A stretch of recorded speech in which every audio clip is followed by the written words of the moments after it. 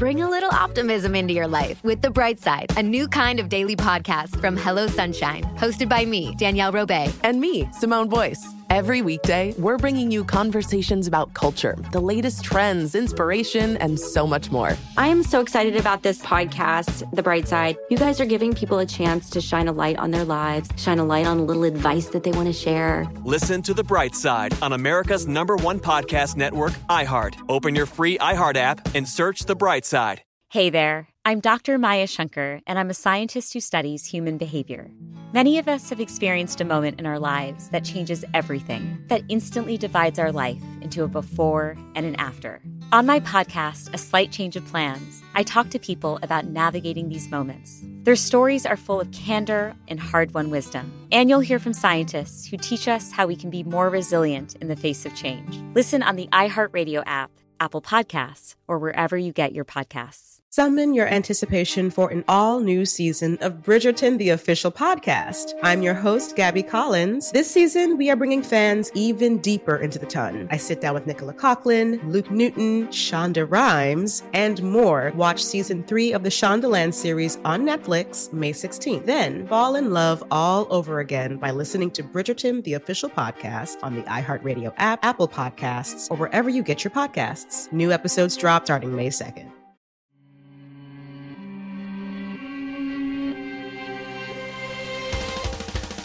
Welcome to Creature Feature, production of iHeartRadio. I'm your host of Mini Parasites, Katie Golden. I studied psychology and evolutionary biology, and today on the show, we're talking about angry animals, the grumpiest, orneriest, most cantankerous critters in the animal kingdom. From the frustrations of puzzled crows to the tantrums of tiny tots and the dastardly acts of vengeful varmints. Joining me today to discuss these cranky critters is the most ill-tempered podcaster around, Alex Schmidt. Welcome! Grr, Yeah. I'm stomping around the room. I'm wearing the what is it, NWO t-shirt that they did when they did a heel turn in the wrestling event. Yeah. Anyway, forget it. It's great to be here. Look how angry he is. Steam's coming out of his ears. I thought it would be appropriate to have you on the show, not only because of your ill-tempered disposition, but also because I am now the co-host on Secretly Incredibly Fascinating. I'm trying to modulate how loudly I'm like, woo, with the microphone, but I'm very excited about it. And I'm sure folks who listen to Secretly Incredibly Fascinating know Katie from being amazing on like a dozen episodes of it. And I of course know this audience is huge Katie fans. So everyone knows why this is awesome. She's on my show Secretly Incredibly Fascinating every week now, because we're doing a whole thing where we're on the Maximum Fun Network now and can do it. And I'm just very, very excited about it. I'm super excited too. And as you can tell, it is tough work though, dealing with Alex's moods and rage, you know. Who knows what wrestling t-shirt I'm gonna claim I'm wearing, right? It could be anything. It could be that bull logo The Rock has, you know. I barely even know what that is, but here it comes. All the stomping and chair throwing, like with the folding chairs, it's not great for podcasting, I gotta say. Yeah, it is. I love the idea of an angry podcaster, because if folks noticed 30 seconds ago, I was concerned about saying woo too loud because I don't want to blow out the system. So yeah, I don't know how people do shock jock stuff with microphones. It must be a skill that you learn over time and breaking stuff. Who's that? There's that comedian who's famous for being angry all the time. He voiced anger in the Inside Out movie. Louis Black. Yeah. Does he It's have great. a podcast? I hope he does. I want to have that experience. He can pioneer it like an astronaut or a experimental scientist for us. Right. They'll have to develop better audio engineering to accommodate his screaming and spittle. Some sort of Large Hadron recorder that does the most advanced and pioneering reception of sound. So the reason we're talking about anger today is I'm talking about animals and their anger problems. What animals do when they get frustrated or angry or alarmed. And it's often really interesting and sometimes adorable. So first, we're going to talk about crows. Now, crows, as you might know, are highly intelligent animals, along with other corvid species such as ravens, magpies, New Caledonian crows. We have actually talked about corvid intelligence on the show before.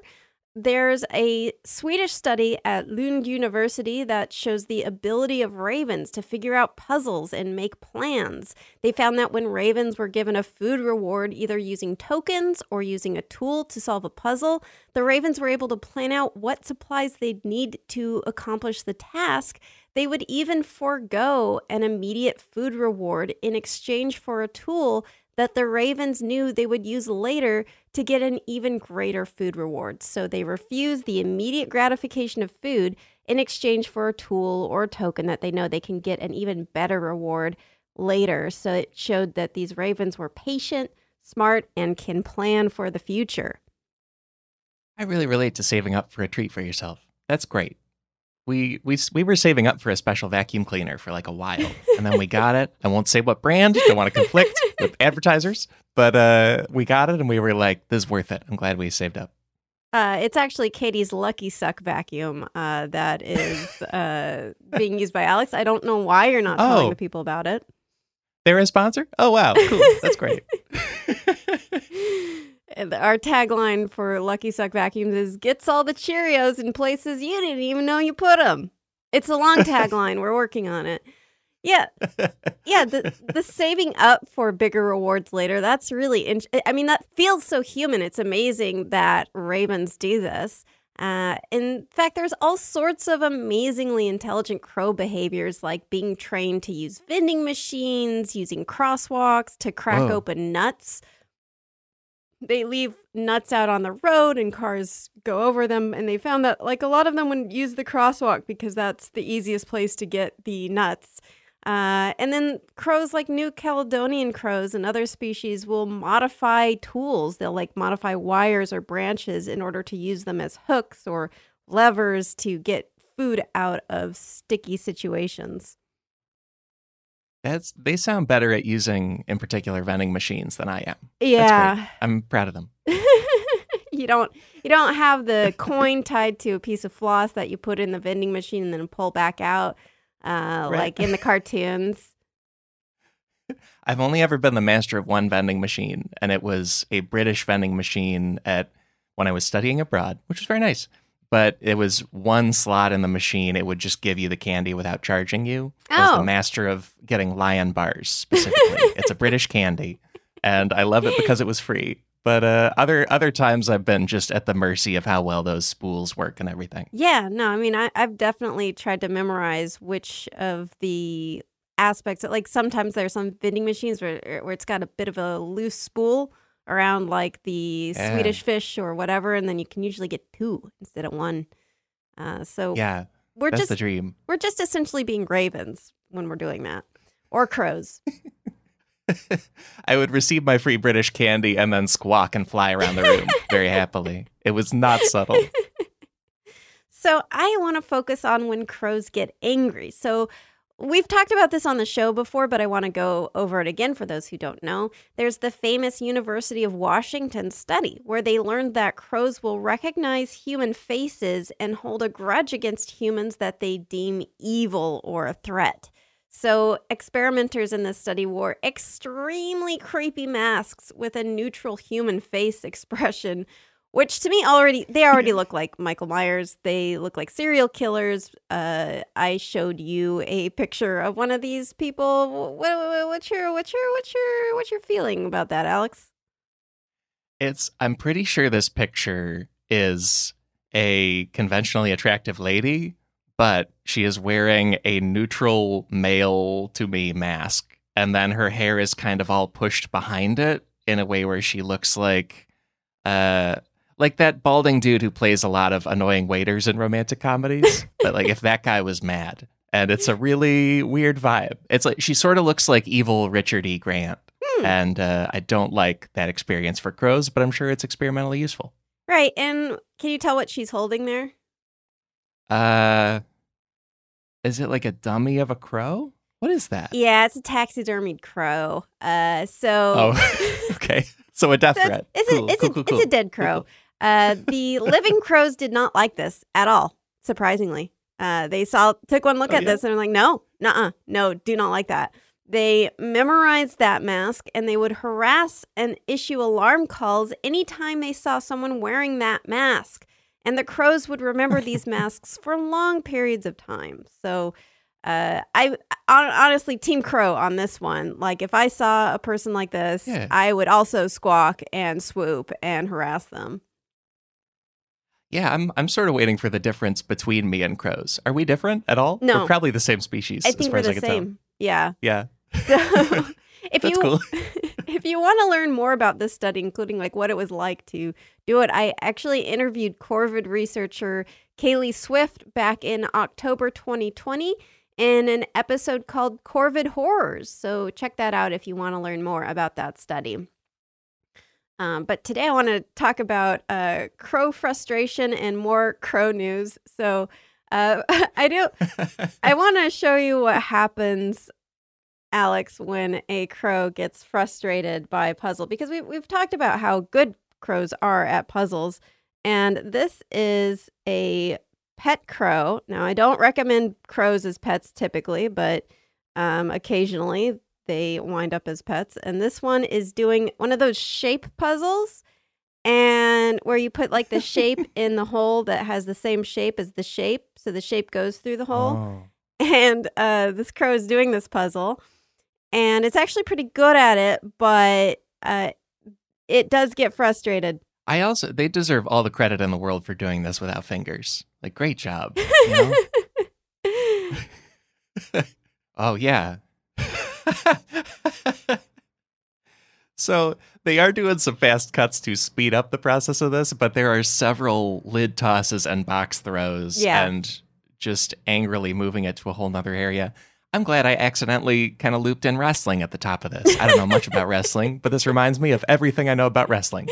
Right. So the crow gets frustrated with this puzzle. It seems like, I mean, we're obviously sort of just intuiting what this crow is feeling at the time, but it just like, it can't get the shape into the puzzle. So then it picks up the whole box, the whole puzzle, and just throws it onto the ground, rips the puzzle apart, picks up like the top lid to the puzzle, and then like slams it back down, which I love. I mean, like, you know, everyone's had that. Everyone's had that experience. Like you're doing a thing, you're trying to fix a thing, and you just like the thing isn't working. It's not being fixed. And so you want to throw it, you want to smash it on the ground.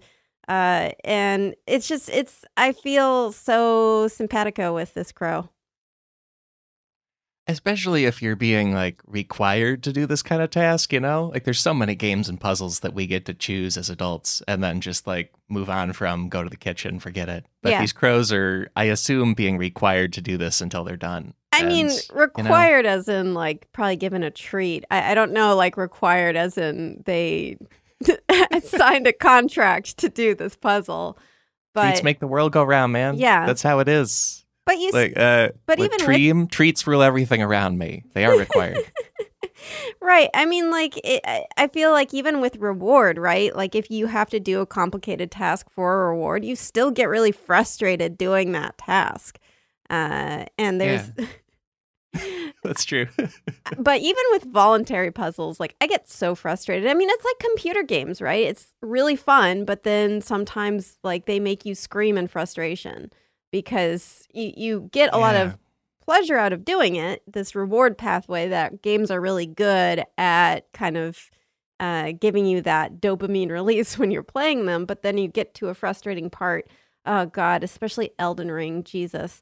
And then like just like so frustrated, but you want to keep doing it, but you're so angry. And to that, here's another crow who is, this one is getting frustrated trying to get into a backpack, but this could just as easily be playing Call of Duty and screaming and throwing their microphone on the ground. Pretty nice backpack, but yep, flap, flap, flap, flap, flap, flap, pick. I mean, this video goes on for like 10 minutes. It's this crow getting increasingly frustrated trying to open this backpack. At one point, it poops on the backpack. It's like viciously starts pecking at it, pulling at it, tugging, trying to open it. Yeah, see, speaking of saving up for items, I'm so particular about a backpack this nice. I can't imagine going in on it like this just out of not wanting to buy a new backpack. But the crow is correct. This is a hard to open thing. Shout out to the YouTube user who simply titled this A Frustrated Crow. They're right. They delivered. They came through. You don't want a video that doesn't come through. That is wild. Exactly. So, and I mean, obviously this is a small sample size of a couple of videos that we have just observed, but I'm fairly confident from what I know about crows and their intelligence that these are frustrated crows. Yeah. That, like they are emotionally frustrated. They're like we would be. Yeah, that makes sense. Yeah. I mean, I see it. I feel it. And so that... Wow. I do want to talk about this incident that happened in 2021 where crows menaced a college campus, a university campus, and there was an email sent out to students. So in June of 2021, students at Acadia University in Nova Scotia received an email from the Department of Safety and Security warning students of aggressive crows due to the nesting season, and instructed students not to carry anything shiny with them. They also recommended waving your hands at crows that swooped at you, and to understand that crows have, quote, excellent memories, which is kind of foreboding. And even more forebodingly, they told students to try to make eye contact with the crows as much as possible. And that just, it feels like a horror movie, SCP Foundation kind of thing where it's like, do not break eye contact with the crows. You want to look at the crows as long as you can. Like, just that university, like, okay, here in the PR and messaging department, it's very easy. Tell people it's not a concern, and also leave your shiny valuables at home, and we need to intimidate them into submission. But, like, it's not a big deal. It's going to be fine. Do not turn your back on these crows. Anyways, have a good day at class. Just send them an explanation of what going to the mattresses means in The Godfather. Otherwise, it's fine. It's totally chill. So everything but the kind of last bit in that email's warning was not exactly accurate. So in terms of being good advice, they didn't give all the good advice. They only gave some good advice. So Dr. Kaylee Swift, who I mentioned earlier, who I had on the show before to talk about corvids and corvid horror, she was actually interviewed in a Vice article by Jalissa Castrodale, and Dr. Swift revealed that really the only reason that these crows would attack you is if you get too close to the nests with young nestlings or get too close to the nestlings, and they're really just trying to warn you away. But the idea that you have to leave your shiny valuables at home is not really true. So crows and other corvids aren't especially attracted to shiny objects and will not attack you to try to basically mug you for your shiny things. That's not necessarily true. Okay, that's good to know. Yeah. And I feel like that speaks to their intelligence, because that shiny stuff does not have financial value to them. Right. It's only a human society thing. I mean, they learn the value of things like tokens and stuff, but if it's just shiny, they're not necessarily attracted to it just because it's shiny. I think what's interesting is people might notice more when a crow has something shiny in its beak, because we notice shiny things more. And so because we notice them more, we notice it when a crow or other bird has a shiny object, but it's probably just because crows are naturally curious and will pick up a lot of things that they find. Sometimes it's going to be a shiny thing, but we humans, when we look at a crow, like, we're not going to notice if they just have like a stick or a berry in their mouth. But if they have like a shiny thing, we're like, wow, look, that crow's got a shiny thing. Crows must like shiny things because I like shiny things. Wow. I like, it feels like the issue of understanding it is that they are smarter than us and have more perspective on life. Like, you don't need to chase those baubles, you know? Right. Like, if you want to... But we're like, they must love baubles like I do. Right. I feel like if you want to propose marriage to a crow, they'd be just as happy with a peanut. Oh, phew. Which is why when I was proposed to, I got a peanut. Because you're a bird. Yeah, sure. That makes sense. Yeah. All tracks. So, also, Dr. Swift was saying that, yes, it's true that crows have really good memories, but like if you're just sort of walking by their nesting sites, they're not going to like form a forever vengeance against you and pursue you relentlessly for the rest of your life. But good. If you do pester them or threaten them, yes, they will. And unfortunately, one way to kind of pester them would be like waving your hands at them, which is like the university told students, like wave your arms at them to like keep them away. But that's actually bad advice because then the crows are going to remember that you're the weird student who's like waving your arms at them, making them feel threatened. And then they'll probably remember you. That's such a big command from a university. Like they're already trying to get you to do a bunch of bursar paperwork and class registration kind of business. Like also challenge an entire species above our heads is a lot. That's a lot, man. Like I have school spirit, but come on. Follow up email from the administration. Like, please disregard previous email. New email. Please build a giant effigy of a crow out of sticks and put peanuts on in offering bowls to make up for our mistakes from last time. We are very sorry. All hail our crow overlords. And honestly, if crows are so smart, maybe not the worst overlords, right? Maybe they'll think through some stuff I haven't figured out. Right. Sounds good. Yeah, and we'll have like a peanut-based economy. So yeah, I've been here delicately trying to put shapes through a puzzle. They bust it open. They disrupt it, right? They are disruptors. Dr. Swift did say that crows do pay attention to eye gaze and that direct eye contact will make them nervous and less likely to swoop. So that part of the email was actually correct. By making eye contact with them, you may prevent a swooping attack because they can see that you're looking at them, and they typically only will attack you when you're turned away because they like the sneak attack. Man, can a species be too smart? I think they're too smart. How do we wind that down?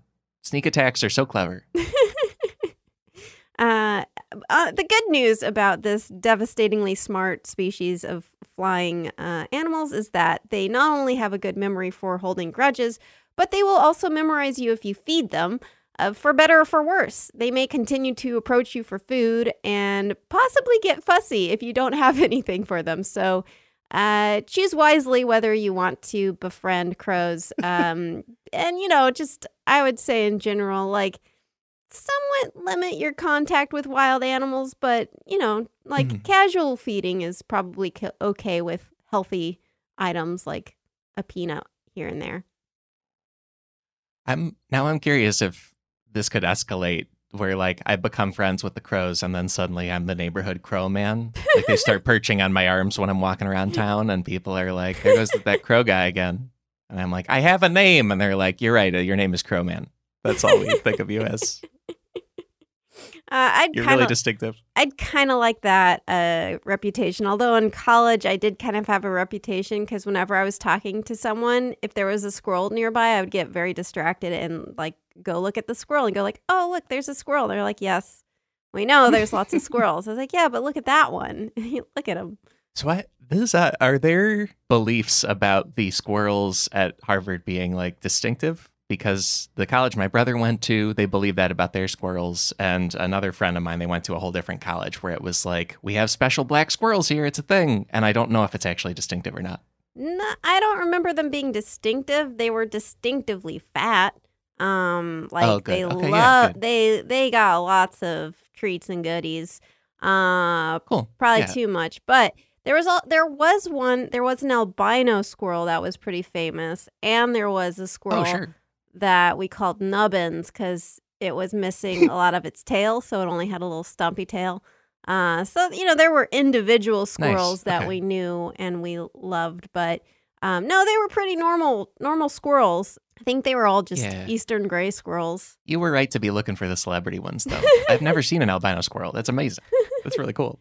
But the squirrels up in Stanford are actually quite special because they are melanistic. They have darker coats than typical, and for some reason there's a higher concentration of these squirrels near Stanford.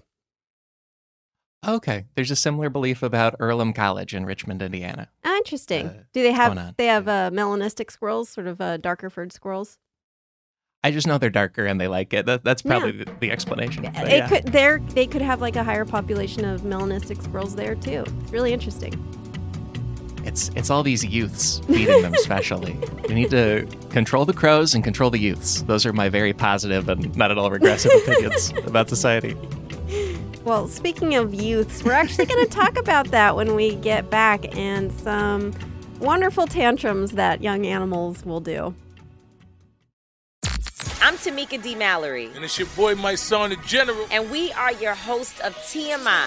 New year, new name, new energy, but same old us. Oh, yeah. And catch us every Wednesday on the Black Effect Network, breaking down social and civil rights issues, pop culture, and politics in hopes of pushing our culture forward to make the world a better place for generations to come. But that's not all. We will also have special guests to add their thoughts on the topics, as well as break down different political issues with local activists in their community. If you like to be informed and to expand your thoughts, listen to TMI on the Black Effect Podcast Network, iHeartRadio app, Apple Podcasts, or wherever you get your podcasts. That's right. So we're back. I was actually, when I was researching this episode, I was curious about tantrums because, you know, like the fussiest of people are 2-year-olds. Although I would say that there are, I guess, adults who have never grown past that. But man, the tantrums, the drama, it's unrivaled. And so I was wondering if the babies of other animals also liked to throw tantrums. And indeed, that seems to be the case, and it's very funny. It would be kind of crushing if you were like, humans are the only ones. Everybody else's babies have it together. They don't complain a bit. So quit whining, babies. Babies in the animal kingdom know that they're potentially going to get eaten if they throw a fuss. So they keep it prim and proper. No, animals in the animal kingdom do indeed throw tantrums. So that's awesome. Animal behaviorist Jennifer L. Verdolin wrote about these fussy babies and other family dynamics in nature in her book, Raised by Animals, The Surprising New Science of Animal Family Dynamics. So a couple of examples that she highlighted. Apparently, young prairie dogs, when they are weaned, will throw tantrums. They will stomp on the ground, roll around, hop, and scream and cry to get their mother's attention, cling on to her. And the mother's response is usually just to walk away.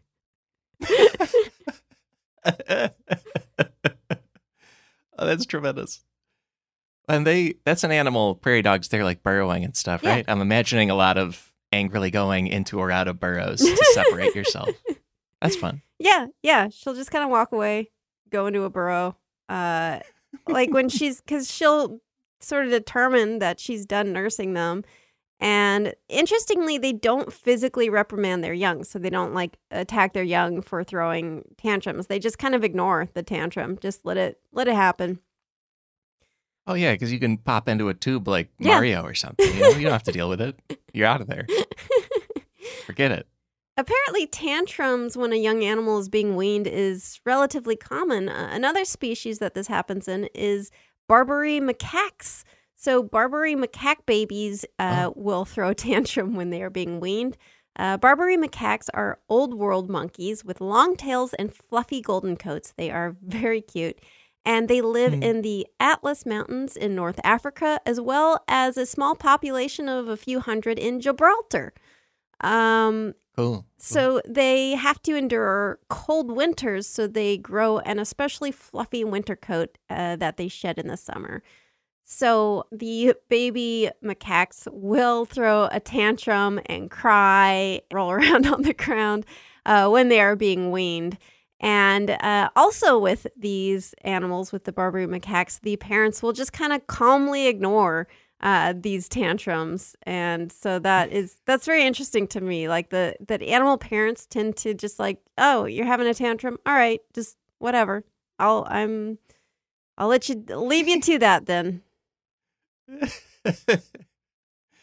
Maybe the parents just remind them that they live near the lovely Mediterranean Sea. Right? You know about this, Katie. The lovely Mediterranean Sea. You can just go look at it and chill out. That's great. No need for tantrums on this beautiful body of water. It is very calming. I live in northern Italy, so we get no Mediterranean Sea, so I am constantly stressed. That's true, yeah. And I thought it was interesting that this author, Jennifer Verdelin, brought up both these Barbary macaques and these prairie dogs because both have these interesting social lives.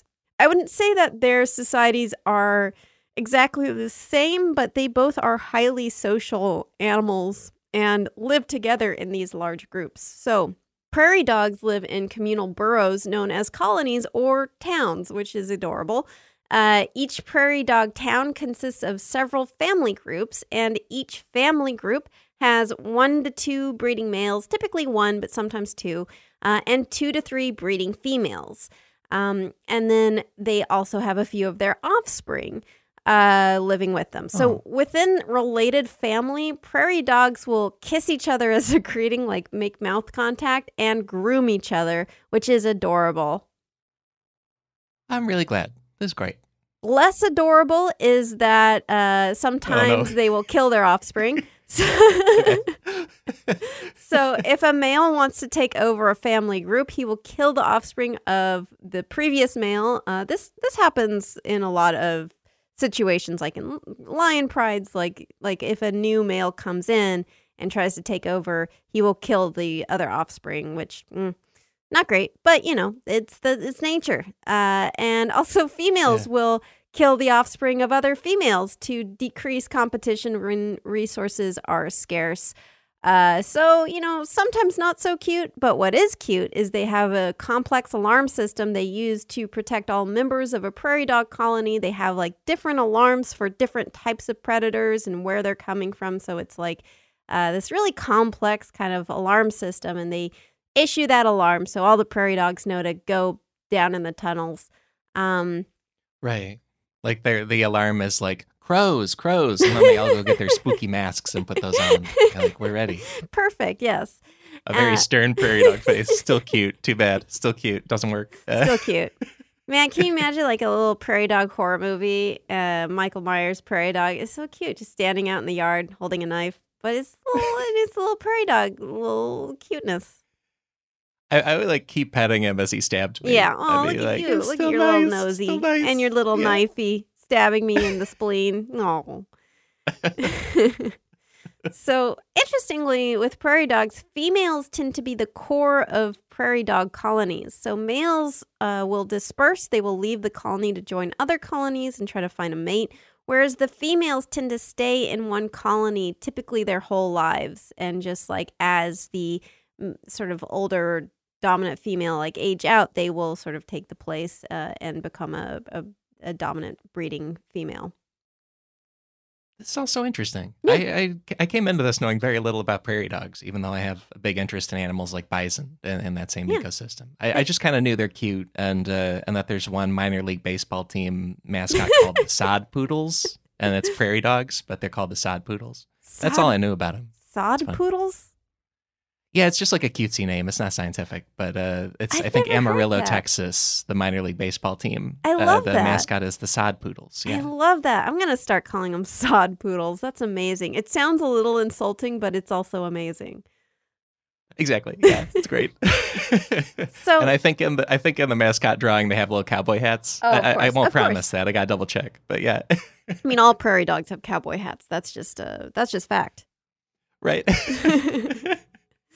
And they wave them at the predators. Right. They wave them away. Yeah. Now go on, get out of here.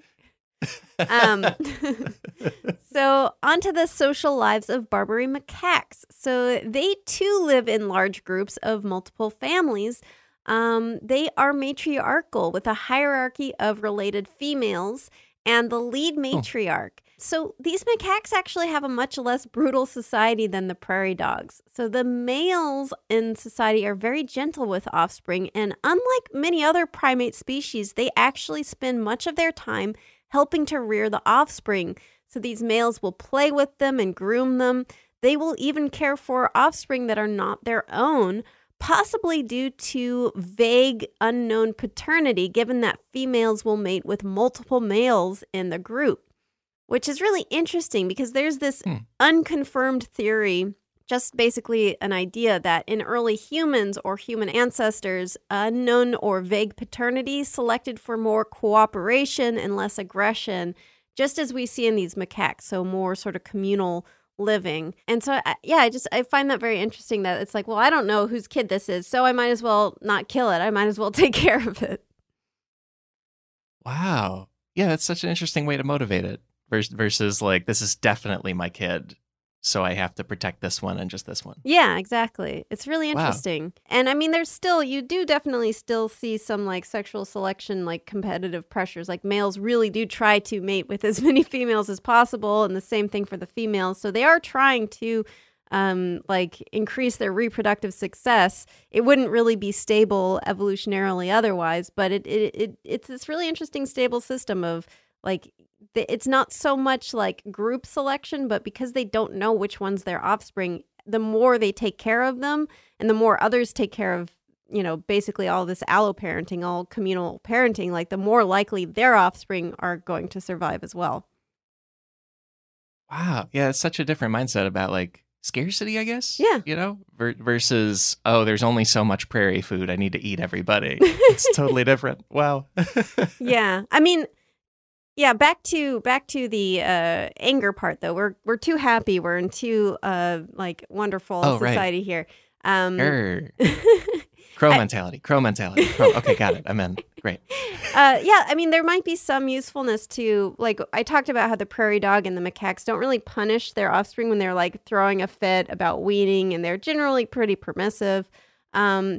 There may be some benefit for them being pretty gentle at that period of time of transition, not really spurning the offspring if they're upset about weaning, because weaning too early has been shown to cause aggression later in life in some animal species. So there's been research on goats, dogs, cats, and other domesticated animals that have found that too early weaning and separation from their mothers increases the risk of aggressive behaviors in these animals. So it's really, really interesting to me that in this like lower stress, lower aggression community of Barbary macaques, they are raised communally by both males and females. They're given plenty of attention.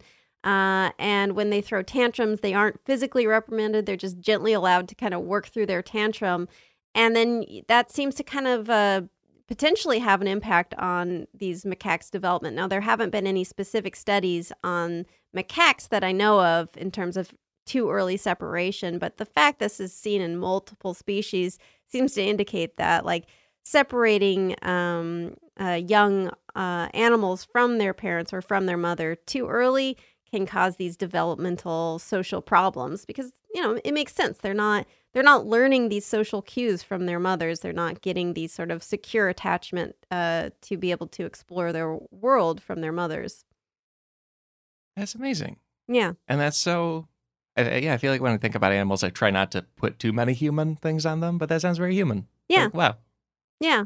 I mean, I think that it is important. Like, sure, we don't want to like just put our human emotions on animals, but we also don't want to deprive them of that emotional range that they probably feel. Yeah. And I hadn't heard of this species before, the Barbary macaques. I'm excited to see them and stuff. They're very cute. Wait, I didn't give you a picture. Google it. Do it.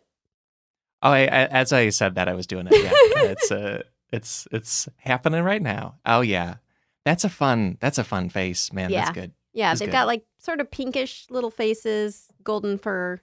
They're very cute.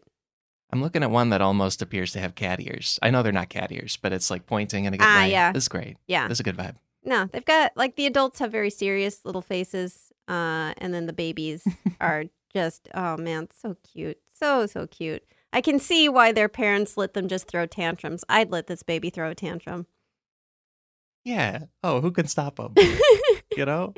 Just go for it, little guy. Cry it out. I already promised to let a prairie dog stab me like an old so of course I'm going to let a macaque have a tantrum. Go nuts. It's like 10 years down the line, a prairie dog shows up at your door. It's like, I've come to collect on a promise. And in the run-up, I hear a really cool score, like a John Carpenter score. That's a great way to go. That's good.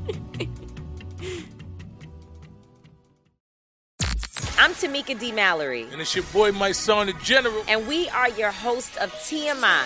New year, new name, new energy, but same old us. Oh, yeah. And catch us every Wednesday on the Black Effect Network, breaking down social and civil rights issues, pop culture, and politics in hopes of pushing our culture forward to make the world a better place for generations to come. But that's not all. We will also have special guests to add their thoughts on the topics, as well as break down different political issues with local activists in their community. If you like to be informed and to expand your thoughts, listen to TMI on the Black Effect Podcast Network, iHeartRadio app, Apple Podcasts, or wherever you get your podcasts. That's right. So we've talked about animals who will hold grudges and get frustrated at puzzles. We've talked about baby animals that throw tantrums. And I want to talk about, before we go, animals who get angry when they sense someone is not being fair, which, again, I feel like is so human. Fine, we can talk about me. Fine. Let's lay my crabs out.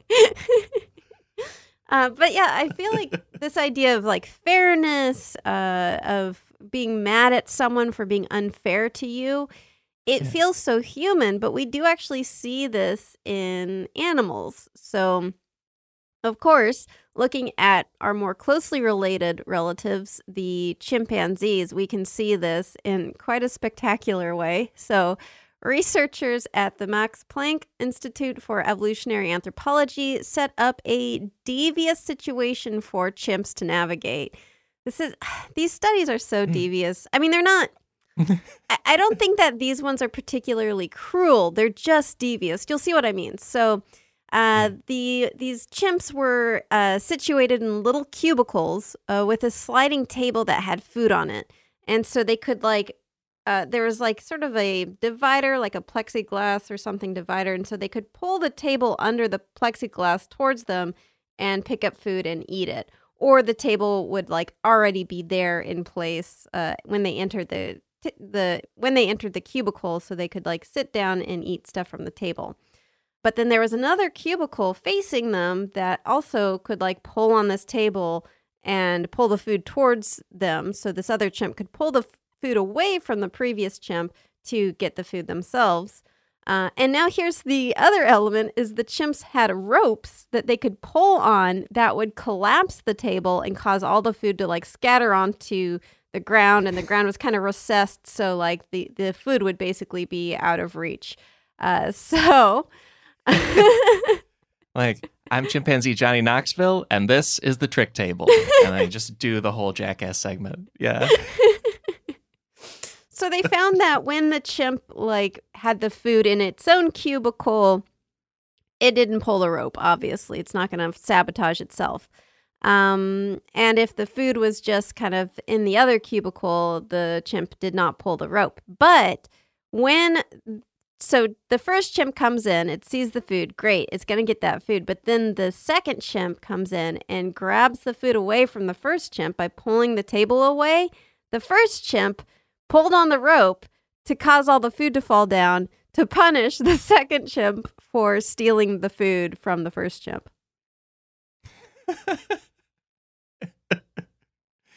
This is it feels like such a King Solomon making decisions parable of justice with like a lot of moving parts that are surprising and memorable. It's great. I feel like in that situation where like King Solomon is dealing with chimps, and it's like, well, should I cut this baby in half? And they're like, I get the butt one. I get the butt part. dibs on the butt. So, yeah, I mean, it's really interesting because the chimps would not collapse the table out of jealousy. So, like, if they were blocked from getting to the food, whereas one chimp could get to the food, but the other one couldn't, like, they wouldn't collapse the table. They weren't like, oh, you get food and I don't? That's not fair. And then collapse the table. It was only when they perceived the other chimp as having stolen the food from them that they would collapse the table. So, like, they were frustrated with that other chimp and they were punishing that chimp. Basically say like, well, if I can't have this food and you steal it from me, like, then you're not getting that food. Man, it's a lot of politics. I Yeah. guess. That's the first thing I'm thinking of. Like we're arranging the fiscal year budget in Chimpanzee Congress for where this stuff's going to go. Or like Judge Judy, but then it's like these chimps with like the food and then like True. just trying to work out this problem. It's like, I see, don't piss on my leg and tell me that, it's raining, but then the chimps are actually peeing on her leg and, it's chaos. Right. Don't piss on my leg like you usually do in certain situations, because that's how we socialize. There's nothing weird about it. But right now, no. Not now, it's a different thing. So there's actually been lots of research on punishing cheaters in animals. So cheaters as in an animal that will take advantage of a situation and usually hurt the other animals in the group by taking advantage of the situation. So this can also be, how earlier we were talking about alloparenting with these Barbary macaques and these prairie dogs, rearing young together in these groups, and the macaques all sort of communally raising. I mean, in some situations there will be this communal raising, but sometimes it is enforced with rules. So in meerkats, moorhens, and carrion crows, they all share this feature where young females will engage in alloparenting, which means, helping to raise the offspring of the older, more dominant females. And researchers have found that increased time helping to raise the offspring is associated with better fitness for the babysitter and a higher rate of weight gain.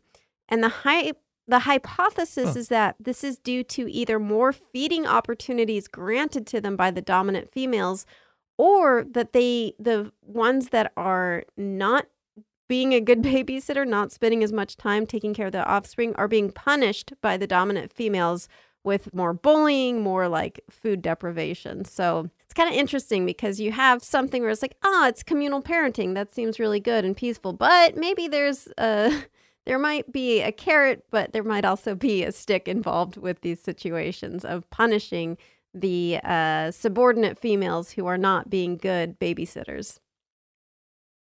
Man. Yeah, all this stuff, I'm always amazed and just mystified trying to imagine like how these systems get put in place too, right? Like, of course, human society, there's also like a long thousands of years process of developing it. But like how animals work out these arrangements based on just biology or more, it's amazing. Yeah. Yeah, I mean, for some animals, it's like, they are born with certain instincts, especially with simple animals or animals that don't spend as much like social time sort of learning from parents. It's like, okay, they probably are born with a certain instinct. But with animals that are really social, especially these intelligent animals like, corvids or apes, even with prairie dogs, there's some element of learning from the older generation. So separating out like what is that animal's instinct, what are they born with, kind of having that instinct for, or what do they acquire through social learning, that can be tricky sometimes. I mean, as it is tricky with humans as well. Yeah, that's amazing. Yeah. And good for, I'm the most amazed by the species that to us appear to do, it's probably not scientifically accurate to call it like no parenting, but the ones where just an egg hatches and the parent's gone and never sees them again. Well, like, I mean, it's like, no, how'd you learn anything? Yeah, Cool. No, exactly. I mean, like with sea turtles, they lay their eggs, they leave them. They're like, all right, good luck, kiddos, bye. And then they hatch and they are instinctively attracted to light shining on the water and they go towards the water. It's like you're just born little like robot computers just going towards the ocean. That's amazing.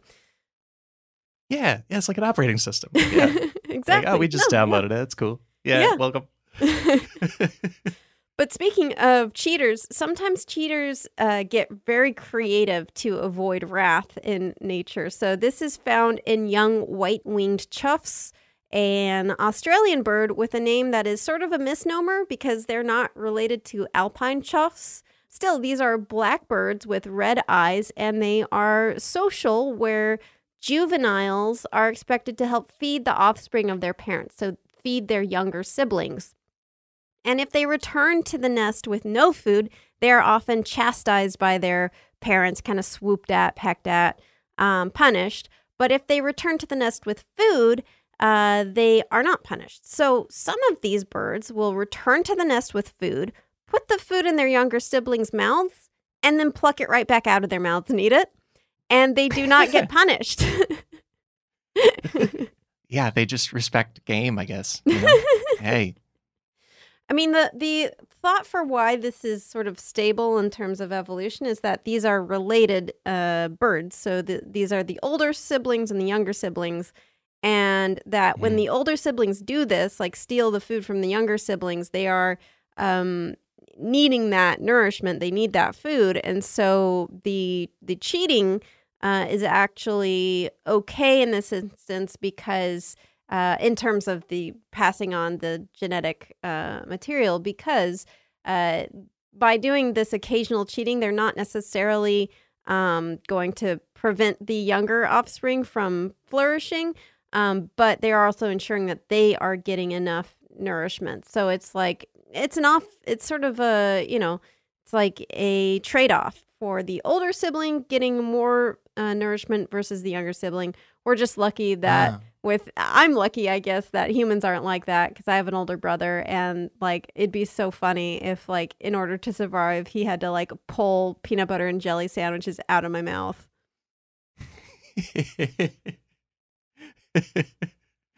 Yeah,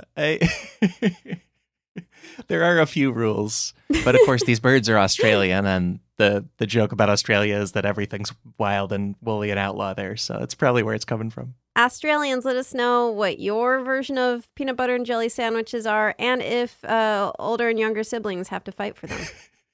Yeah, let us know your version of peanut butter and jelly, and then why is it Vegemite? Just Vegemite on everything. Vegemite sandwiches, and I had to fight my older brother for it. That's not Australian. No, I didn't do good there. That wasn't a good accent. And this bird name, was it a chough, you said? A chuck? A chough, yeah. Interesting. Yeah, that's a fun name even. That even feels Australian to me. It's spelled, cool. There's alpine choughs as well. It's spelled the same. They look like they're related, but they're not. It's also, it's spelled like Chough.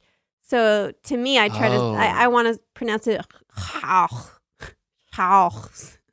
Yeah, or like Chaug, which is probably not it. Chows. Yeah, no. It's not chows, but it's choughs. Choughs. Because I know a few British people too, and they like to say they are chuffed, like CHUFFED, which means they're happy, chuffed. Yeah, no, yeah, exactly. so I keep thinking of that. Yeah, it's a whole commonwealth of people speaking English, and we don't understand each other. I watch a lot of British Bake Off, and they do say I'm quite chuffed a lot, and I would love for that to happen where they're just covered in chows. Yeah. But the birds are too smart. They know 4 in 20 of them, they'll get made into a pie, right? Stay out of there. It's a good move. So before we go, we have to play a little game, and that game is called Guess Who's Squawking, the Mystery Animal Sound game. Yes. Every week I play a mystery animal sound, and you, the listener, and you, the guest, try to guess who is squawking. So last time this game is so good. Do people bring this up? It's so good. Anyway, aw, thank you. So last week's hint was whoever named this animal was being a bit judgmental. And then actually, I gave another hint, which was this is often used in movies to create a spooky, haunted atmosphere, even when it's inaccurate to do so. And this is the sound. That's not the sound, sorry. That's my loading YouTube sound.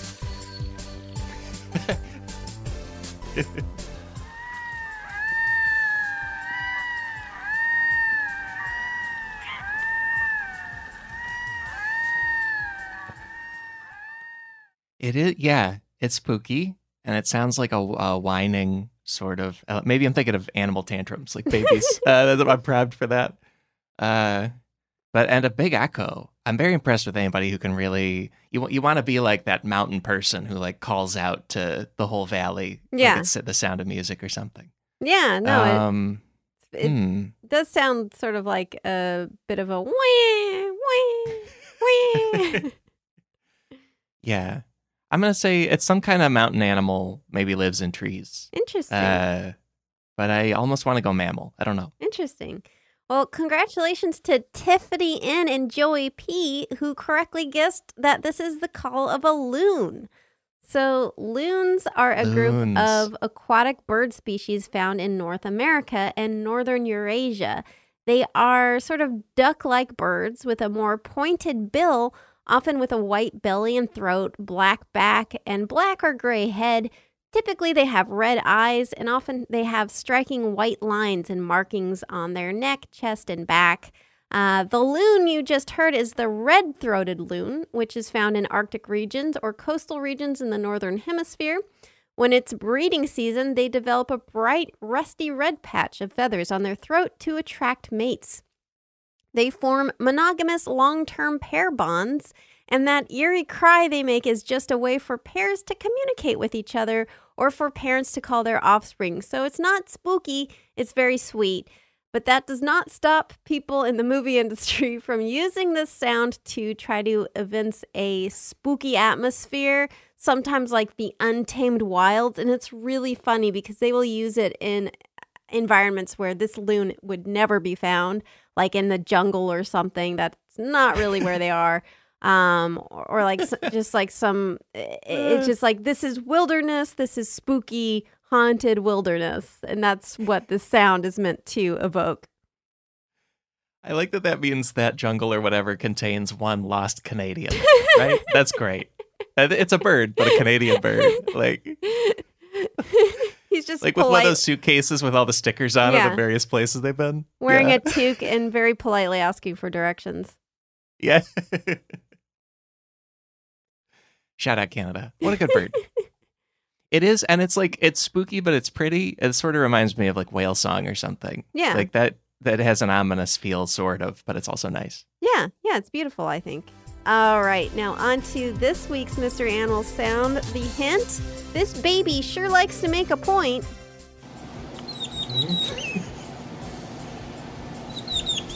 I'm really thinking about that baby likes to make a point hint. Because it's, I immediately just imagine cute chicks, like chicken babies.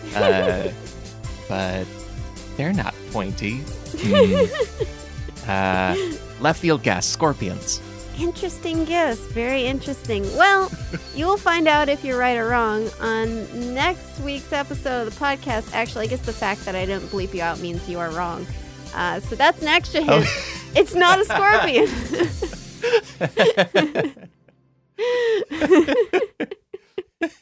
Spoiler alert. Alex is wrong. He's wrong. Like a week from now, I was going to be listening to this, like, in my scorpion jacket from the movie Scorpion. Drive with a little scorpion flag. Like, I'm so ready to be right. You've got one of those foam fingers, but it's a foam stinger. Yeah.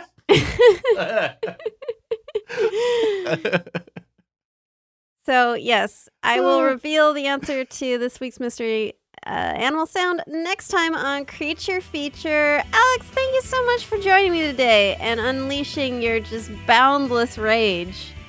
Thank you. People in my neighborhood are going to be like, the Crow Man's really calm. I guess he worked it out this morning. Instead of your angry stomping around. Yeah.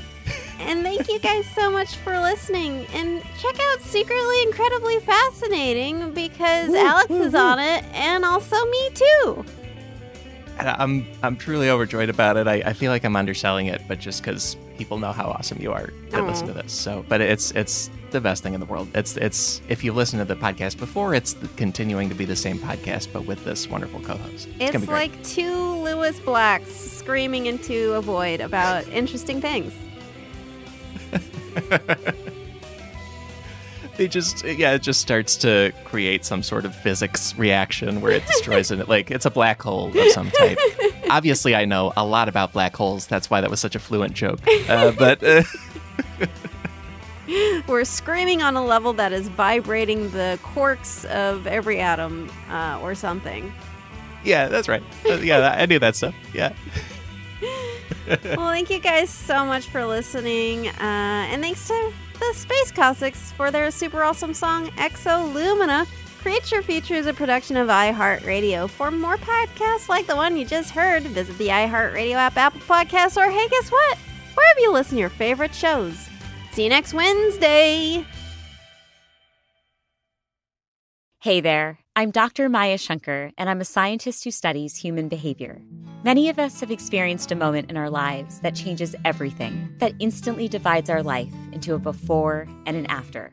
On my podcast, A Slight Change of Plans, I talk to people about navigating these moments. Their stories are full of candor and hard-won wisdom. And you'll hear from scientists who teach us how we can be more resilient in the face of change. Listen on the iHeartRadio app, Apple Podcasts, or wherever you get your podcasts. Summon your anticipation for an all-new season of Bridgerton, the official podcast. I'm your host, Gabby Collins. This season, we are bringing fans even deeper into the ton. I sit down with Nicola Coughlan, Luke Newton, Shonda Rhimes, and more. Watch season 3 of the Shondaland series on Netflix, May 16th. Then, fall in love all over again by listening to Bridgerton, the official podcast on the iHeartRadio app, Apple Podcasts, or wherever you get your podcasts. New episodes drop starting May 2nd. Oh, hi, I'm Rachel Zoe, and my podcast, Climbing in Heels, is back and better than ever. You might know me from the Rachel Zoe Project, or perhaps from my work as a celebrity stylist. And guess what? I'm still just as obsessed with all things fashion, beauty, and business. Climbing in Heels is all about celebrating the stories of extraordinary women, and this season is here to bring you a weekly dose of glamour, inspiration, and fun. Listen to Climbing in Heels every Friday on the iHeartRadio app, Apple Podcasts, or wherever you get your podcasts.